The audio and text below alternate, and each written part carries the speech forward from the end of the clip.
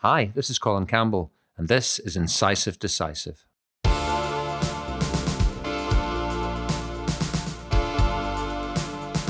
Incisive Decisive. Incisive Decisive. Dentistry, ethics, philosophy.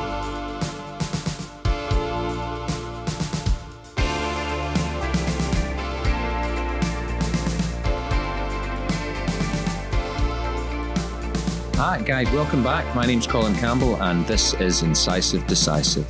And today, on this episode, I think we're going to talk about prethics. Prethics? That's not a word I've heard before, Colin. That's because I invented it. Oh. In my head. Brackets, tried to trademark it and they won't let me, close brackets. So prethics is a thing that I came up with, and I did come up with it because as soon as I thought about it, I Googled it and it wasn't there. Oh, really? And therefore, I invented it. And some years ago now, and it went out as a blog post. And so the original blog post, I think, was something like 2014. And because I was really, really struggling with the concept of money in healthcare, which I've always struggled with, to be honest. And so I wanted to find a simple way that I could explain to my team and the people that worked with me how we reconcile that philosophy and that concept. And then it grew out to something that I talked about with young dentists and to try and help them get a handle on where they were practicing. And then I just kind of talk about it a lot of the time that I talk about dentistry. So and I think it's quite a simple concept. It's quite useful to reference back to. So you've heard of it before now? I have heard of it before, once or twice. Yes, right, we have talked about it before. The idea that in a successful healthcare business, because that is essentially what we're in. We are a profession, but we're also a bit of a business, small business men and women. An industry, as people like to talk of it as well. You've got to balance that off, that business sense, that earning money, and actually doing it in an honest way.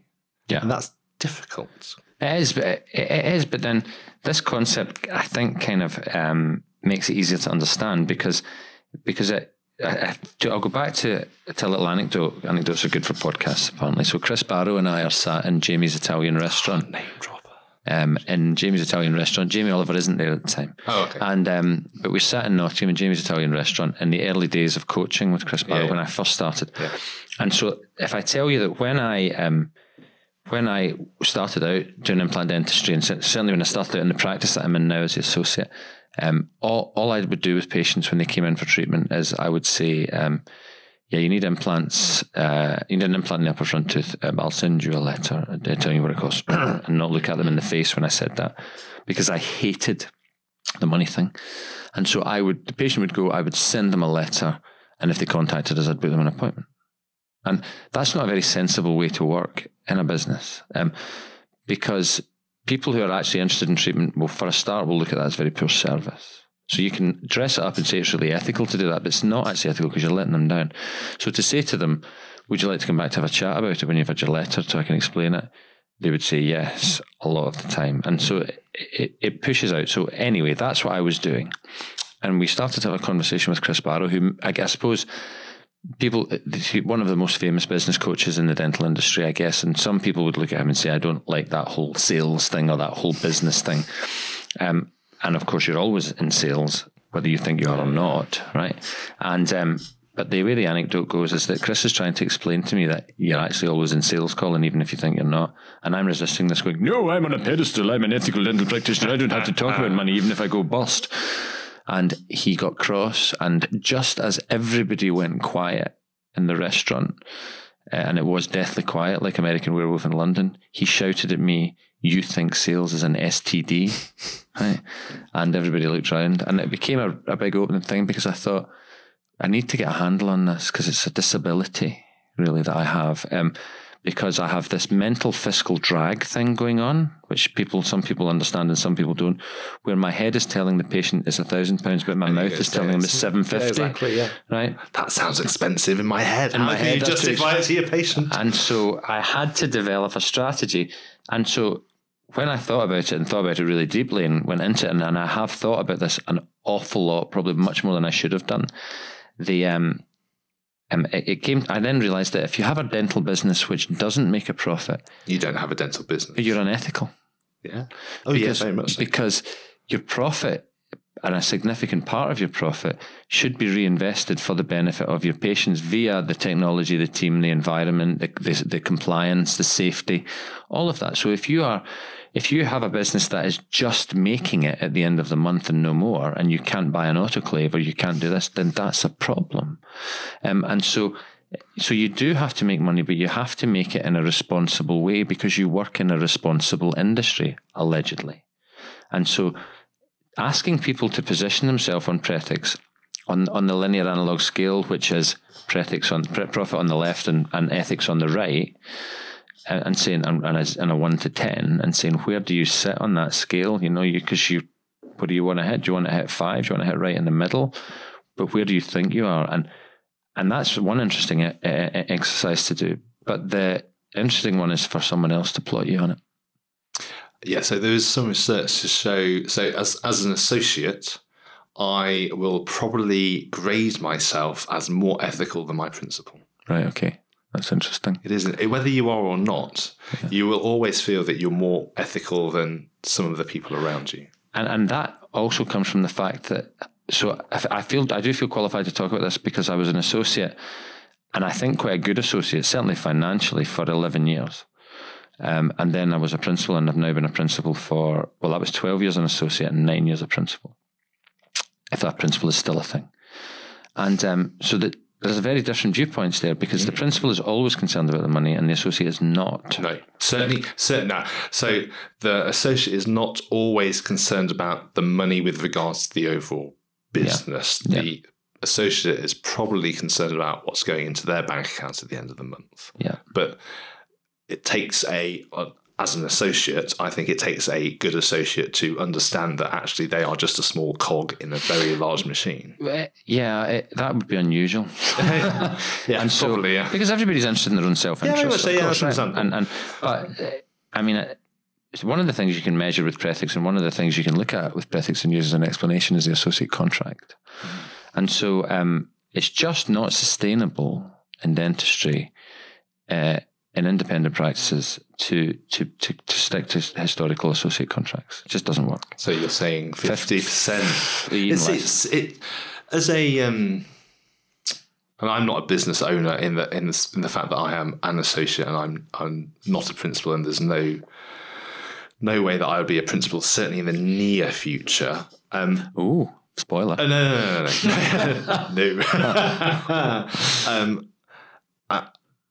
From a purely business point of view, how can you cope by giving away half of your money coming in? It's not half of your profit, it's half of your turnover. Money. Yeah, it's half your turnover. I guess we've explored this. I think that our team have explored this in more detail than almost anybody else in dentistry in the United Kingdom. And I some people may come back and prove me wrong, and I hope they do, because I'd always love to discuss this with people. But let me give you an example of where we've got to with this, because if you build a financial model of dentistry with associates as income generators, you would, first of all, in your financial strategy, you would set your profit level that you seek to achieve in your business. So if you were a £2 million turnover business in dentistry, which is quite a big turnover practice, right? It would be reasonable to set your profit level in that business at something around, say, 28%, something like that overall, right? And we're into a financial lesson, but this is, I saw this as my responsibility to understand this ethically in the Prethix model. So the reason you set it at that level is because that's the level that works to give you a 10% residual profit after tax and dividends, right? Yep. And so that is a safe level. That's a pretty safe level for a robust business to be able to reinvest, react to things that go wrong, maternity, sickness, just unusual events. So it's secure. So that provides continuity for your patients. So if you then are looking at your associates, what you want your associate to do after they're paid and cost is to produce 28% profit, right? Yeah. That makes sense, doesn't it? So this will probably go out after it goes out on the blog, but this is a brand new invention, this metric. I've never seen anybody do this. Never. Nobody understands this. The problem then is that if you examine carefully your associate profitability, just a word to my boss, please don't. there are very, very few people who ever get near that, right? And so in truth, what's happening is, and I know this from the business course that we run and from doing this work with dentists when they come in, is that in general, independent dental practices and the principals, they have no idea, right? And that is unethical. They don't know what the practice is doing. So that's actually a really good point. When you're thinking of an ethical dental practice, our first thought is ethics in relation to the patient. Yeah. And actually, no, there's much, much more than that. You've got a whole ethical responsibility to the staff that you work with, for the business itself, because if you can't turn a certain amount of profit in order to keep that company going, then your patients are going to suffer, you're going to suffer, the people that you work with are going to suffer, and the quality of treatment that you give will suffer, and therefore you get this kind of almost snowballing effect where you get a slight dip and it becomes worse, and then it becomes worse. Well, it becomes worse. If we go back to the story about the Dental Practice Board in the 1990s, when we were trooping down there as VTs, and they pushed out the probity people, and the probity people said to you, we know what you do and we know what affects you. And they would say, if we put the price of a crown up by £5, then the amount of crowns that are claimed for goes up exponentially. And they told us that and they showed us that, and that's the thing. And then we would all go, well, it doesn't matter to us. We would only do what the patient needs. And they go, no, you don't. You do what you get paid for. And that's a perverse incentive. And so then the issue of perverse incentive then tracks back into this associate contract issue and the profitability in the practice. So if my practice is not making enough money, whether I like it or not, I'm going to be incentivized to look at patients in a way that's different to a practice that's making enough money. Mm. And so if you haven't set what enough is in your business, if you haven't said, we would like to make this much, then you'll just continue to try to make more and more. And then you'll be on a treadmill model of generation from patients as much as possible. And so that comes in then to the question of, should you just salary associates? That's a really good question.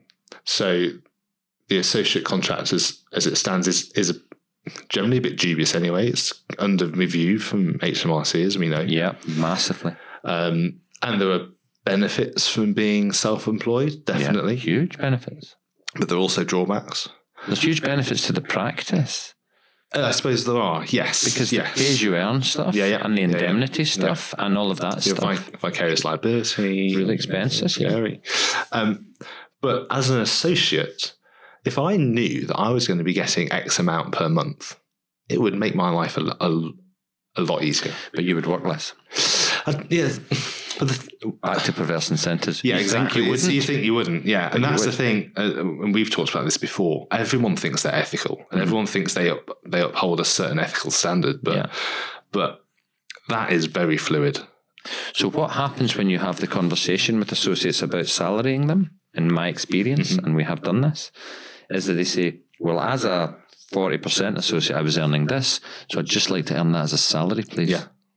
So if you give them that as a salary, and this is directed towards associates, and not in any way criticising associates, but so they understand, then I have to pay the pay-as-you-earn, then I have to pay the national insurance, then I have to pay for indemnity, then I have to pay for... And so you can't, as a salaried associate, make the same as in terms of that productivity as a percentage associate, and therefore you'll say, well, I just want to earn the same money. I want to earn money, and so then that model has to continue. But you quite rightly say there, the thing that will break that model is HMRC, right? And so we are talking about pre-ethics. I promise. It's just this takes us to a really interesting point here in the ethical thing, because when HMRC break this model, because I don't know what you've bought in the last year for your job, right? But you're going to have to buy a lot more. Oh, yeah. If you want to be self-employed, right? And so my dad was a motor mechanic. I was putting my posh podcast voice on there. My dad was a motor mechanic, and motor mechanics just every week, they buy tools. Or every week, right? And they're not self-employed, right? And they spend their wages, the Snap-on van comes round, it opens its shutter up, they buy their tools. And dentists hardly ever buy their tools. And the HMRC are just, and they've already, a lot of these letters have gone out, and they're collecting information, and they're asking for voluntary submissions at the moment. And everybody's going, I'm not giving them a voluntary submission. Give or not, doesn't matter, because the process has already begun. And they'll just shut it down. And then you guys are going to come back, you guys, associates, are going to come back and say, well, what are you going to do for me as far as a contract's concerned?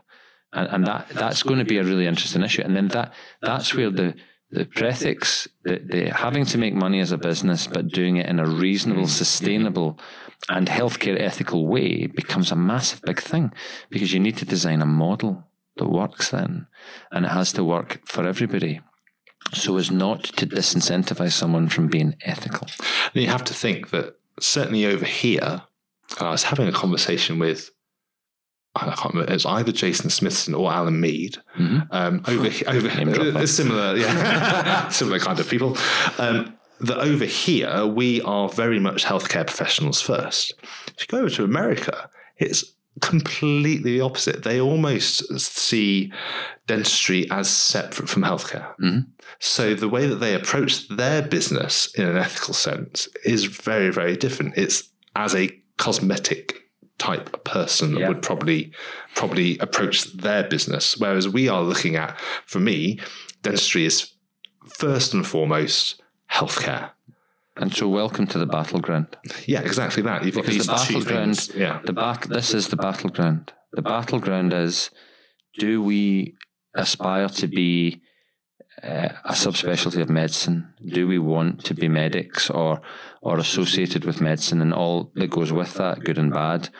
Or are we happy to be on the other side associated with facial aesthetic practitioners, essentially beauty therapy practitioners and cosmetic practitioners, who have customers, which is an entirely different issue. And it's okay to be one or the other, but we can't be both. No, and I think to a certain extent, there's maybe we could subdivide that. Well, we could divide the profession up almost into two, couldn't we? Yeah. You can be this, or you can be this. If you want to be healthcare, be healthcare. If you want to be icing on top, be icing on top. But let us be healthcare, and let us do what we want to do as healthcare. Yeah.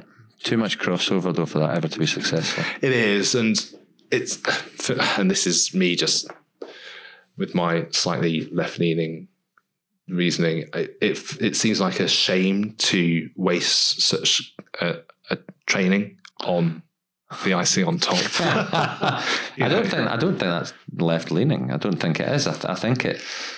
I mean, there is an issue as to whether you and I are becoming dinosaurs, and we're going to be swept away by a tribe of Instagram white teeth, right? But of course, a good example of the business and ethics and ethics thing that goes forwards is this. And this could be. I mean, in theory, this could be the longest podcast ever recorded because there's so much to talk about. But we're just exploring the issue of how business smashes against ethics in the middle and what's left behind.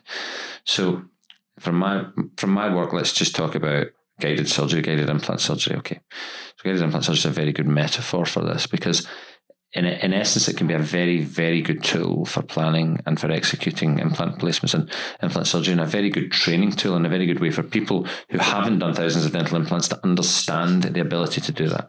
But it is sold a lot of the time on the basis of, don't worry, if you've not done anything, you can just put it in a CT scan, buy a guide and drill a hole and it'll go in, right? And that's all fine until it goes wrong, right? And so you don't need a lot of surgical experience to be able to put a flapless implant in. Okay, that's great. You shouldn't do that anyway, but that's a different story. But the question is, then what happens when it bleeds? Yeah, right? Yeah. And so what happens when it bleeds? And then the question is to the guy who's sitting in front of you, who's saying to you, why not use this new product that you're not really that trained to use, but we've just patented it and it's great. And you say to them, well, who would do your treatment? Who would do your wife's treatment? And they go, oh, well, when the Prime Minister needs a cardiac bypass, she's not going to an SHO in general medicine who's just practicing and trying out to have it done. That's going to be high level, right? And so that's the ethics of it, isn't it? The ethics of it is what's good for one is good for all. Very much so. But it's okay, because I have an easy and simple way for you to continue with your practice as it is, but make an incredibly higher rate of profit. You currently use Implant Brand X for most of your implant surgery. Yeah, I have here an exact replica of Implant Brand X, slightly different name, but it's a bit cheaper. Yeah. So just swap it in. It's fine. They do the same thing. Just go with it, and it will be okay. So that's well done. That's the conversation that's happening. Smooth. Every smooth transition. Every single thing we talked about that before. Every single day, right? And not only that's likely to be offered to you by the same supplier. Potentially, they could say, "Why don't you just switch to this cheaper version of this or this?"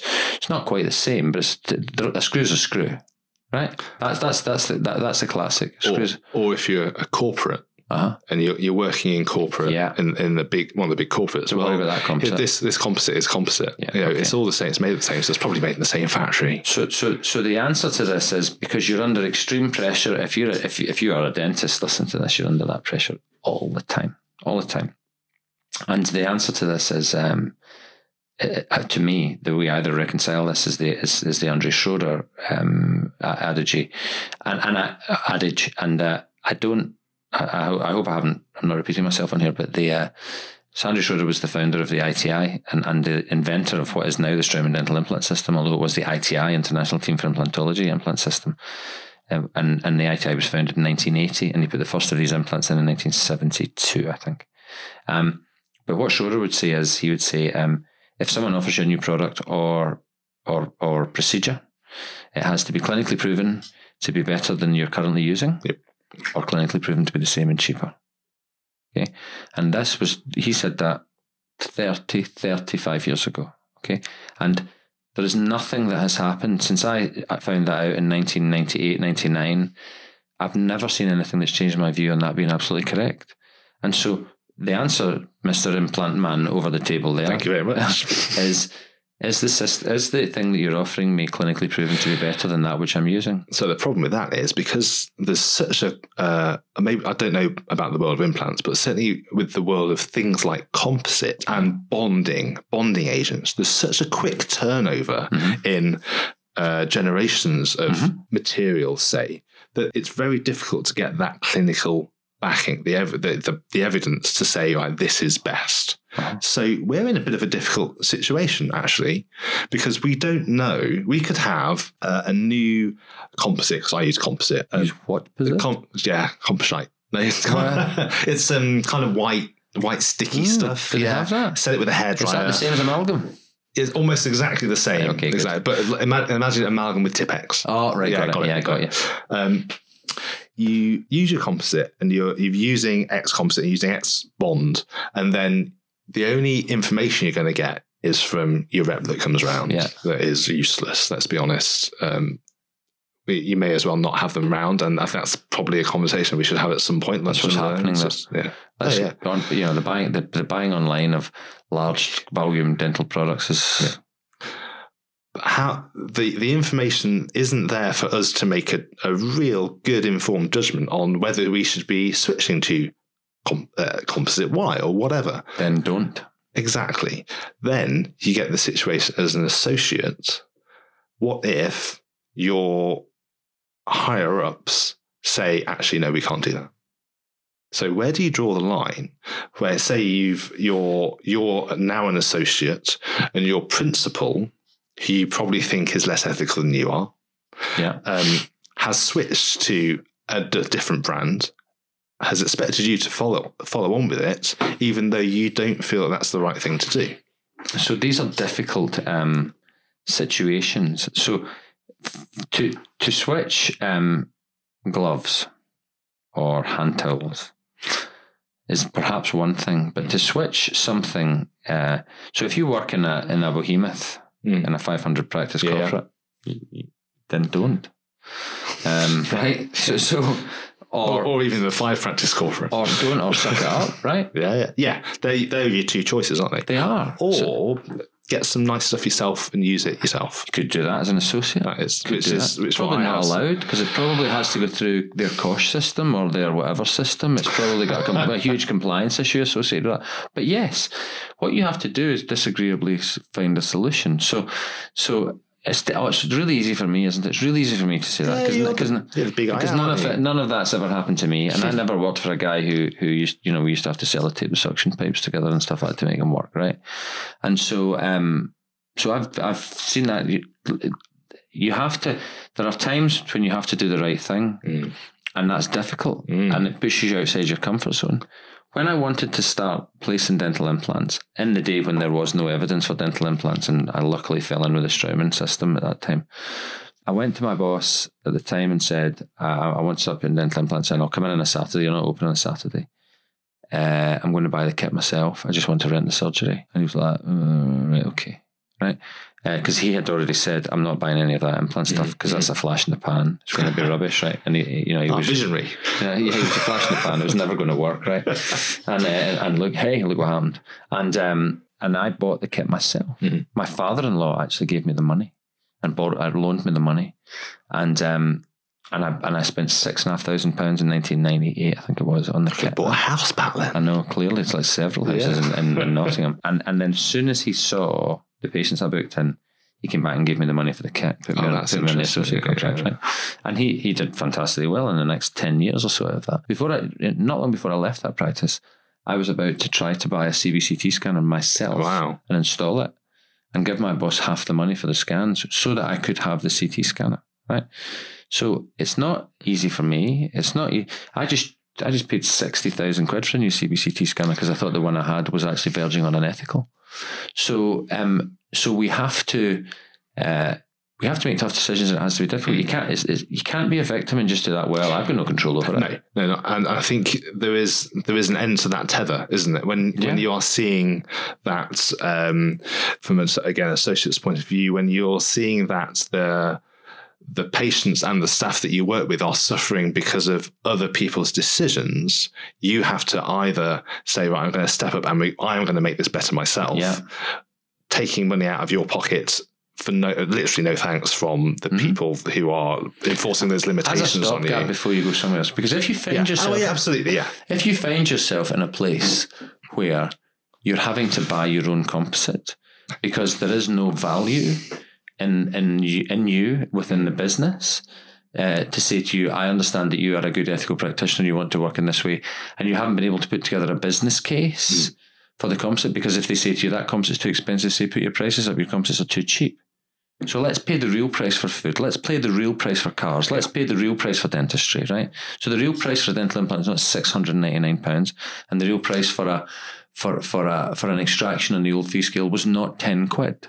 Right, that wasn't the real price. That was just the price that was given. The real price from eating pineapples on Christmas Day is not £2.99 from Tesco. That's not the real price, right? That doesn't take into account the guys that are being butchered and brutalised to produce it, or what it's doing to the planet to ship it.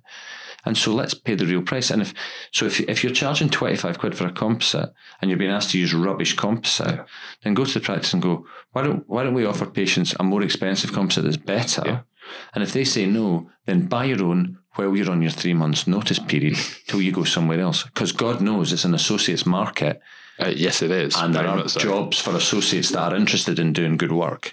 So this is us talking about our nice, happy world of private dentistry. Yeah. Look at the NHS. Yeah. Look at that exact situation that's happening now. How can you value a system where you've got 3 bands, either that you have minimal treatment, some treatment, or an extra bit of treatment, when you've got that middle band is all the treatment? When I've not thought about this for years, right? I was on the General Dental Practice Committee in the early 2000s, and when the contract was to be enforced upon us in 2006. So remember what happened. This is Prethics again. What happened was that we were given a year of all bets were off, do whatever you like, here's the money. Don't worry about it, we're not counting anything, right? We had this extraordinary year with a high trust environment with the government where they said, effectively everybody's on capitation, there's the money for the practice, do what you like. It was extraordinary, right? I had as luck would, I am hapless and attract crisis together at all times. I had, as luck would have it, given up my 6,000 patient or whatever it was list about a year earlier, right? And to do oral surgery. So I had no NHS contract. So I was asking, I got no money. So I'm not bitter. But I watched my colleagues in an 11 surgery two site practice do nothing, right? Nothing for a year. And the government measured that because you had to report your lab bill, and the labs all went out of business and nobody did a crown or a chrome denture for a year, right? And so they came in and said, here you go. Here's a really, really, I'm sorry, Dorothy, shit contract, right? Here's a really shit contract for you, you bastards, right? And as we were looking at that contract from a political point of view, because I was still involved with dental politics at that stage, the discussion was, do you know what? We're not having that. That's really rubbish. So yeah, we've made a mess of it, and they then made a mess of it. Mm-hmm. So let's meet somewhere in the middle. And the discussion was, let's not do NHS dentistry on a Friday, right? Okay. Let's just not do it on a Friday, because most of the guys in this room don't work a Friday anyway, right? And a lot of dentists do half a day on a Friday. So for a big splash and for minimal impact, let's say to the government, we disagree with this, but we're not going to harm our patients overtly, but we're cutting 20% of our NHS down, right? And nobody would do it. The profession would not do it. It's herding cats, isn't it? They would not unite. They wouldn't do it. They wouldn't stand up, right? So they wouldn't stand up for it. So it's the thing. The point I'm getting to in a laboured way, via your mum, for an apology. Sorry, mum. Is to can I call her Dot? No. Dot is Is Dot good? Dot is better. Okay. Is that what we do in NHS? If you're suffering, you can be a hero and a martyr in NHS dentistry, and you can. And I did. And I was, and I, my conscience is clear because I did tons and tons of work developing things in the National Health Service. But there comes a point below which, if we still accept it, we are complicit in what is provided, and that's an ethical situation that needs address. It is, and that is absolutely right. The issue again is, in order to change it, we need some kind of coherent gathering of a strategy dentists together who say, do you know what? Are we having a core service? What happens if we have a core service? What do we take out into outside of the core service? What message do we send? How do we resource it? What happens, right? Because we all know that what we would really like is to take the money that we've got at the moment and spend it on the people that need it. Right? Yes. And say to the middle class, do you know what? You can have Sky TV or a Skoda estate or health, and you get to decide. Yeah. But nobody's going to do that. No, that would not. I'm going to say that would not be a vote winner. No, well, do you know what? For anyone. No, for anyone. That's the problem. And it's all about short-term votes. Exactly. 4 years' time. Because it comes back to the linear economy and the cycle. And it's just, we don't solve a solution here, but we're talking about it ethically. And if we're talking about it in an ethical paradise, right, then basically what we have to do in NHS dentistry is we have to go, do you know what? I'm going to have to opt out of that. Right, and at some point it'll have to fracture and break in order for it to be fixed. I mean, the system is pretty broken as it is, really, but it has to get a lot worse. And I think that's the problem. I had a contract to provide oral surgery and orthodontics up until about 3 or 4 years ago in Derbyshire, and when it came towards a retender process, when it became absolutely obvious what was going to happen, so we were running an ethical, successful business that was profiting and allowing us to invest in our team, invest in our equipment, do the way we wanted to do and provide a brewing service, which incidentally was already 66% less expensive than it had been when provided in the hospital. So we'd already saved the NHS 66% of the cost of the same treatment. We were 33% of the cost. And it was obviously going to be slashed again. And so I decided that I couldn't do that, because what they would then ask me to do would be provide poor care using poor clinicians and a poor team. Yeah. And because that's the only way that the model would have worked without going off that Breathic scale, without going off. So I was being pushed to the ethics end of the scale. Yeah. To say, but keep doing it because it's healthcare. Yeah, please keep doing it because it's healthcare. Right. I know we've not got any money, but you have to keep doing it because it's healthcare. We have to get to a point where society needs to decide what it wants to spend its money on. And that's at least part one of Preethics. I'm sure we'll come back to that again on another Incisive Decisive. That's it for another episode of Incisive Decisive. If you like what we're doing, please leave us a review on Apple Podcasts or your podcast provider of choice. If you've got a question for us, or want to give us any kind of feedback, then there are loads of ways you can contact us. Email us on info@incisivedecisive.com. We're also on Twitter @IncisivePod, and we're on Facebook as well. Do spread the word, tell your friends, colleagues, and everyone you know about what we're doing. Our intro music is Grave Robber by Gallops. Listen to more of their stuff at gallopsgallops.com. We'll see you all on the next Incisive Decisive.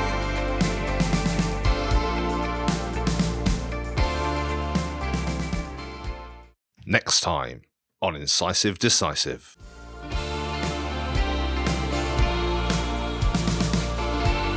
Recently I saw Bohemian Rhapsody, but I'm not sure Freddie Mercury was a professional. Whether we like it or not, we are still dentists outside of work. You know this relationship's not going to last for much longer.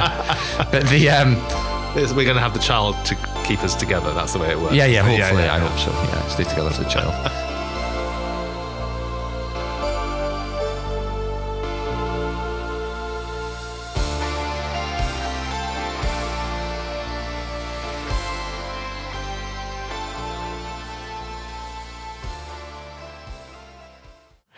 Can I get you to say,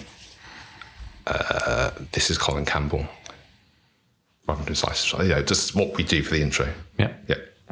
Hi, this is Colin Campbell, and this is Incisive Decisive. Now just say Incisive Decisive about 5 times in slightly different ways. Incisive Decisive. Incisive Decisive. Incisive Decisive. Incisive Decisive. And now a serious one. Incisive Decisive. Perfect, good.